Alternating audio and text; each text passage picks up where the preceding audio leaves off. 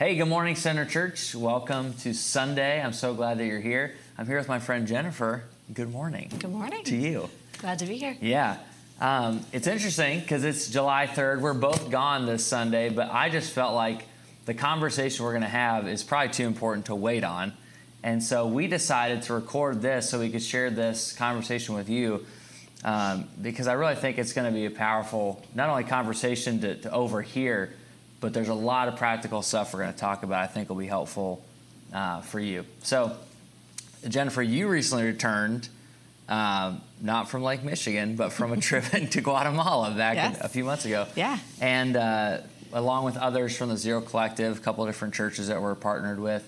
And we're going to get into that later. But first, if people have never met you, tell us about Jennifer Gracia, about yourself, family, how you showed up at Center Church. Sure. Yeah, I'm Jennifer. I'm married to Jeremiah for 12-ish years. We moved here about 2 years ago from Columbus. Go Bucks. Wow, just starting off strong. Yeah, we've got 4 kids. Mateo is 11. Gabriella is 8. Malachi 6, and Solomon's 4. I'm sure you've seen us running around here. On a Sunday. Yes. So we started coming to Center about as soon as we moved here. I think it was one of the first couple weeks. The kids were bike riding with Dad on a Sunday morning and happened to drive by Byron Center Christian. When you were setting up outside, and our daughter was like, hey, we need to go back and listen to the music. And so on their way back, they parked their bikes and watched for a little while. And then, as we were trying to find places to plant our roots here, we came back the next week and just felt like very welcome. And we felt like there were things happening and we wanted to be part of them. So here we are. Well, it's interesting, and we've even talked leading up to recording this, like as a church, the last month or so, we've been journeying through different spiritual practices. We've talked about prayer, meditation, we've talked about fasting, study, and there are all these practices and habits that really help us lead our soul to Jesus, which I think is helpful, especially as we're navigating family and summer and just wanting to go deeper in Christ. But one of the most overlooked disciplines of what we're going to talk about in our conversation is simplicity, keeping it simple. And the kind of the root place we get this idea from is Matthew 6:33, which says, "Seek first His kingdom and His righteousness, and everything will be added unto you." And Jesus is talking about really simplicity, which is not just, and what we've talked about as well, is not just like reducing all your possessions down and getting rid of everything and selling your car and just biking everywhere. But it is having like a clear focus in life on Christ, like organizing your family, your marriage, yourself around Him. And so when we do that, when that actually happens in our lives, we do grow in becoming more simple. We grow in becoming more intentional. But as you recently joined the team to go to Guatemala City and be a part of the ministry there, serving local churches, when you think about simplicity, what 1 or 2 stories stick out? Because there had to be multiple, but try to like hone in, like when it comes to simplicity and having that clear focus, like what comes to mind? Yeah, the first story that came to mind as I was trying to prepare for this was a story of Elise. Elise is a mom of 3. She is a recipient of the feeding program at one of the locations. And Elise, to me, she's got one focus, and it is, how do I further the kingdom of God? We got to tour her home. It's like the typical Guatemala picture, right? The metal walls. I think it's safe to say that if we think about like our kitchen and dining room put together, that was the size of Elise's house for her and her 3 kids. And when Pastor Rafa came to her and asked, would you be willing to give us some space so that we can have an after school program? He said that she never hesitated. So half of her house is given up to 40 kids in the after school program, 12 or 14 of who hoop, stay actually in her house and do homework and stuff after school. Wow. So that was definitely one where I was like, she's clearly got one focus. Yeah. And it's not, oh, I don't know, my house is too small or I don't have enough to give, but I'm going to give what I have. Wow. And so, so half their house is set up for... That stresses me out. That makes center kids look amazing. Yeah, absolutely. 40 kids in one room, basically. Absolutely. I mean, Wow. I remember at our other church, like, thinking, like, oh, I wish we could host something. But at that time, we were in an apartment. I was like, oh, it's so small. Yeah. And definitely just put in perspective, like, if we say yes and have open hearts, and our focus is Jesus, like, just give what we have. So, wow. Yeah. Elise was definitely one of them. We heard about 3 or 4 stories like Eric. Eric is Pastor Rafa's son, young man, early to mid-20s. And him and his wife had full-time jobs in another zone of Guatemala City. But Pastor Rafa's program was growing so much, and he needed leaders. And so they gave up their jobs. They gave up their full-time positions, their full-time salaries, to come and work for Pastor Rafa in his program that feeds the community, has after-school programs for the community, and they get volunteer pay, right? Yeah. And there were 3 or 4 other people that worked for Pastor Rafa that, as we talked to them on some of our excursions together, they just said that their focus is, how can I help these? They were in the children, or worked with children. Yeah. And they're like, what can I give to help these children out of the darkness and just have safe places to go and learn and play and learn about Jesus? So, again, to me, that was simplicity, right? Like, how can I serve Jesus? They gave their jobs so that they could come and work. Yeah, I think I love both those stories because they're both intentional decisions as well. Like, they weren't kind of passive, or they were desperate and made these calls. Like, for Elise, for Eric, their family, it was like, because Christ has called us to be all in and devoted to Him, like, we'll do these things that really don't make sense on paper.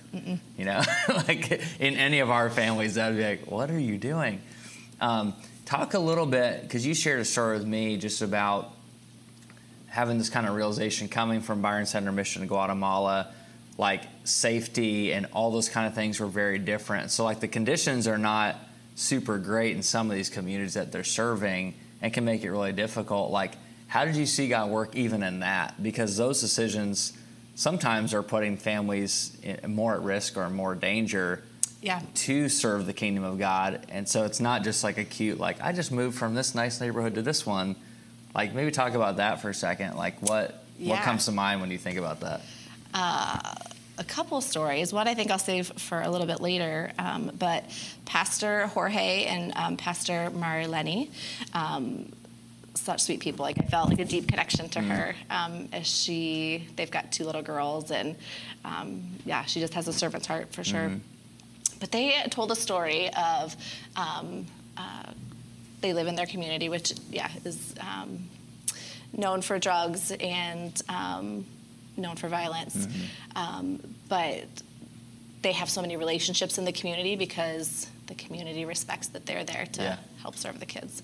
So they had a gang member come to their door one night, and he's got 2 little girls in home, right? And his wife. Wow. And this gang member comes to the door and is like, hey, like, I need a place to stay. Like, the drug lord was coming for him for whatever the reason. And so Pastor Jorge had to make a decision, like, do I allow him to stay here with my little girls and my wife? Or do I send him back out until that fate happened? But anyways, so after talking with the drug lord who was outside waiting, the drug lord said, we respect you if you keep him here and take care of him and keep him under your wing. Like, we won't mess with him. So I think it was about 2 years where this gang member lived with him and his wife and his daughters. And yeah, he got to, hear about Jesus. And I don't remember what happened after that, but just the fact that he was in the home, that Pastor Jorge, had to make that intentional decision to help this guy out. It was pretty meaningful. And, living here in Byron Center, if someone came to my door, I'd be like, I don't know. I don't know your story. I don't know you. But to see his mindset was different than mine. His mindset was, how is this going to impact my image? How is this going to impact my story for Jesus? So it was... Wow. Yeah. I know you have a lot more, and we'll get into some more. Yeah. I think that's one of the interesting things. Anytime you travel, so we took a team to Haiti a couple years ago. Obviously, you went as kind of a representative on a recon mission to Guatemala to explore partnership, which you'll hear more about this month in July. Some trip opportunities that are coming up for our church in the next year. But how did you see, because one of the things that always strikes me when you're overseas is you just see faith expressed differently. It's not that Center Church and churches in Guatemala are following a different God or following one's right or one's wrong, but they are very different and they're unique. How did you see some of that play out while you were there? We got to go to church on Sunday at Pastor Jorge's church, and there, we're they're speaking Spanish. Our group was not very fluent in Spanish, and we're whatever. It was a cool experience, but we're not going to get much. Yeah. But I think a lot of us came away with the fact of how worship is done differently, and just this authenticity and vulnerability. Yeah. There was a lady who came in with her daughter during church service, and she came in a little bit later, sat down in the row in front of us, and she immediately just dropped to her knees in the middle of church and just started praying and sobbing and praying and sobbing. And we didn't know what she was saying or what happened in the morning or her story at all. But just the fact that she came in and just laid it all out there for God and wasn't worried about interrupting the service or who was looking, just none of that stuff that I feel sometimes we get caught up in here, how do I look, what are people going to think? And there was a lady in front of me throughout the service, and she just worshipped with all she had. And she was offbeat. And she so there's hope for all of us. But she literally just gave everything the whole service. Wow. And it was just not something I had experienced here in the United States before. Wow. But the day we got to go to the market was probably where I saw faith a lot different than we have here. Yeah. So at the market, there's usually a guy, Alex, and 3 guys, and they go. And you'll see in some of the pictures, just vendor among vendor among vendor, a banana vendor, a pineapple vendor, just rows and rows of food, right? Yeah. And so what they do is they go and just ask for donations and tell them where it's going. And, they've been building relationship for years, so they have the same places they go. But what really spoke to a lot of us on the trip was the fact that the people that were there, they don't have a lot, right? They're farmers. They come to the market and sell their produce along with 20 other people selling bananas. But the amount of people that donated or gave their produce, so many of them were talked about just their gratefulness to God, and how they knew that He would provide. So they gave freely, right? They didn't give the food that was going to go rotten. They didn't give a handful of what they had. They literally poured out crates and crates of produce. And again, they just talked about how they relied on God and how He would provide for them and how they were grateful that they were in a position where they could give to other people. That was just that just like blew my mind. Yeah. And we get the opportunity to hear, some of their personal stories. Right. And just hearing like what they deal with on a day-to-day basis.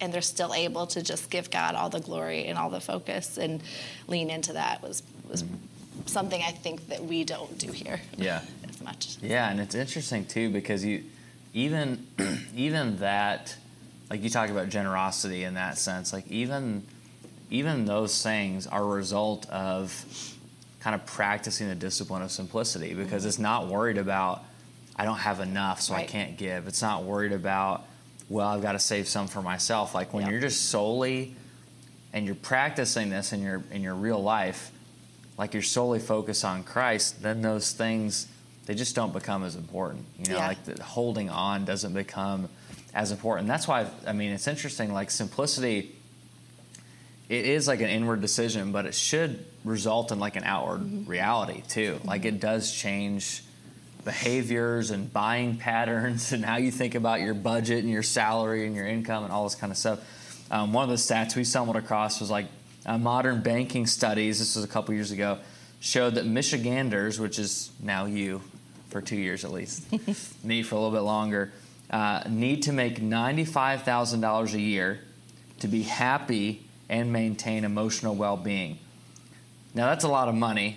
But what's interesting is that that's like 15 to 20,000 higher than the national average. So there's like something ingrained in our culture where we live that feels a desire and kind of a burden to be like not simple. It's like to have more, to have the cottage, to get the boat, to go on the trips, which are not bad things. And you already spoke to that. But they can take us away from having that single focus. They can draw our attention away, and what ends up happening is we find ourselves in a life that's totally cluttered, that's stressed out, that's fatigued, that's trying to maintain all these different things. And so one of the questions I would love to ask you and love for you to speak to is like coming back from Guatemala in May, it's July now, like how have these experiences and some of the stuff God did in your own life kind of challenged some of those things at home or even just raising a family or in your marriage? Like how's that kind of, obviously it's not fully worked out, but like how has it started to work itself out? Yeah, God's definitely still working on that. And I feel like since being back from Guatemala, I feel like he's speaking more clearly to me. Yeah. Like Memorial Day weekend, this is not in my notes, but I was like, I want to go to the lake. I want to go to my cottage. I want to go. I just had all these wants, right? Like all my neighbors are gone. The town is empty. And I was talking to Jeremiah about it, and we didn't go anywhere. We stayed home. But like God showed me that weekend that is exactly what I needed. I needed that intentional time with my family. I needed to be here on Sunday. And it was just a good reminder of perspective, and I think that's one of the things that my shift has been, just trying to be more intentional, being home. So one of my favorite stories from Guatemala was actually like our last full day that we were there. We were in the Gracia community, and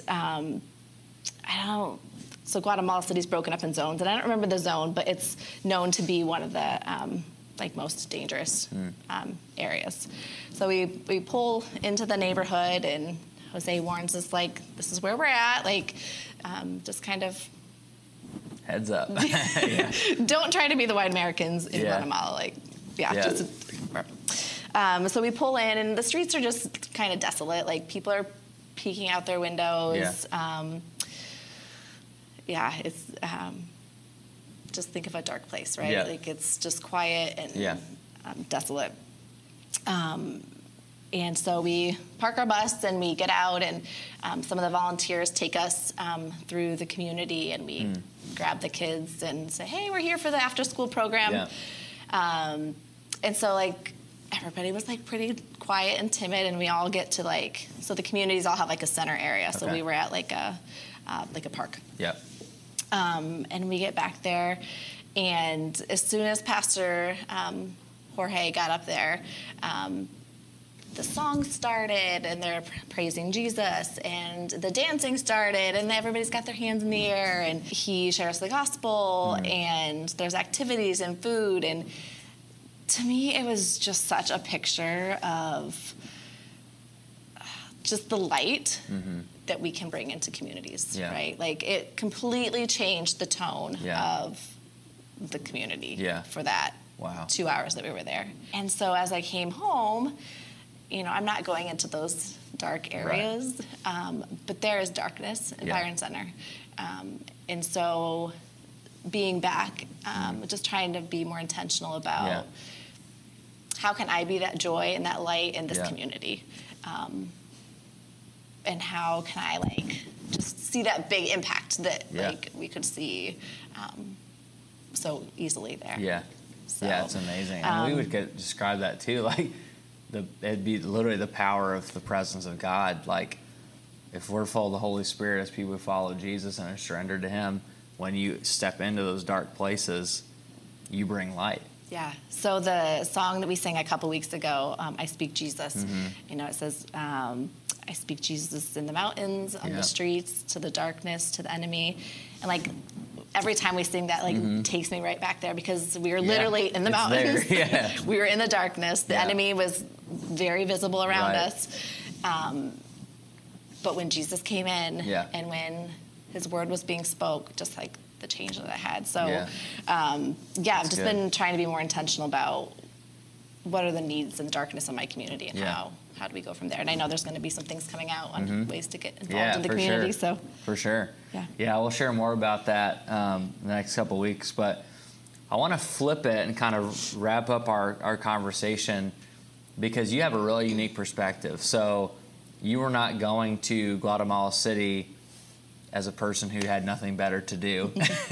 You really felt like it was God challenging you, and it was a step of faith to go, to raise the money, to do all those things. And if you're going on a trip in the future, like, that'll be a process for you as well. But speak as a mom of 4. When you break it down and get real, like, how does simplicity actually happen? Like, that daily decision, what does that look like? What's it feel like? Like, what are some of the kind of components to trying to implement this discipline and practice at home? Because that's really, I mean, it's one thing to do it overseas and then come back, but then it's another thing to have to implement this in a daily way. And a lot of people are in that boat. So how does that look for you guys? Yeah, this was tough. This is where, like, the road meets the rubber, right? Or rubber meets the road. Either way. There you go. Either way it works. But yeah, this was tough. So my husband and I were talking through it. I was like, I need help. Like, exactly. Because I don't think we live a elaborate lifestyle by any means. But one of the things that came to mind was our oldest did travel basketball this year. And I knew that when you get in the travel world, like, it's tough because weekends are busy. And but it was important for us to just keep the expectation that church and our community is top priority. So there were a couple times this year during basketball when we had to be the outcast and we had to say, can't make it, like, Easter weekend's important to us. And, you know, there were times when we had to rush back so that we could make it to church. And I think just being intentional about keeping Jesus the priority. Another thing, a big thing for us is just trying to keep the calendar open, right? Like, Jeremiah works all day. The kids and I are home. But trying to keep that calendar open to allow for opportunity to connect with people and relationships. And that was one of the things we saw in Guatemala a lot, was the importance of relationships and how they can further the gospel when you have the trust and just relationships with people. So, you know, Jeremiah works all day. We're home. Our evenings are short, they seem. But trying to say no to things so that we keep what time we do have in the evenings open. Like, we've been having, like, neighborhood wiffle ball games that are super fun. But the intention behind it is building the relationships in the community and hoping that doors are open, you know, to share more about Jesus with neighbors and things. Another thing is, I feel like we can get really caught up in what do I need to do, like my timeline. Yeah. Like, I've got 4 kids, like they need to get to bed, right? Yeah. So that I eventually can get to bed, right? Yeah. That's how that works. Yes, it is. I've learned. Yeah. So, but there have been a couple incidents where if someone comes over at bedtime and I'm like, I need to get my child to bed. Yeah. I'm tired. Yeah. Like, I'm done dealing with tantrums. But I feel like God gives me a little nudge, like, that's your timeline. This is mine. Like, someone else needs something from you now. Yeah. And it's been good to just focus on what He's got planned and not my plans. Yeah, that's amazing. And try and, just keep the focus on Him as much as we can. Yeah, I love that. I love that's so calm. practical. Yeah, I was going to say, sometimes it is, like, simplicity can be a very messy discipline because it's almost moment by moment, which is why I love, you read what we just talked about a few minutes ago, Matthew 6:33, like, when Jesus preached and practiced simplicity, it wasn't in a vacuum. Like, He was a real person, really had needs, was with people who had needs, was with people who had busy schedules and commitments. So when Jesus says, like, seek first my kingdom and my righteousness, He really means, like, it's possible for us to do that. And like you said, sometimes it's even just adapting and being flexible to open when the Spirit speaks. And it's like, this is what it means to be focused on me. Sometimes it will stretch those things and challenge us in ways. So I'd love to pray for us and wrap up our time, but any final comments, thoughts, encouragements you'd give someone trying to practice this? Lean into Jesus. Yeah. We'll end on that note. That's pretty accurate. So I'd love to pray for us and wrap up this time for transition back into worship, and let's do that together. So, Father, thank you for this conversation. Thank you for people like Jennifer and Jeremiah who are helping pave the way just for what it means to practice simplicity and to have an intentional life that's not just focused on everything else we have to do, not just focused on tasks or accomplishments or experiences, but is solely focused on you. And I pray, just like she just said, that you'd help us in this area to lean into you, to break the grip of materialism, to break the grip of greed and wealth chasing and keeping up with others. And I pray that you would, in our church and even just in our own lives, make us people who are simple and singularly focused, Jesus, on who you are and what you want to do in our community. We thank you that your heart is big and it does want to bring light into the darkness. And so I pray that as we practice this out together, that you would be our guide, you would be our light. We pray it all in Jesus' name. Amen.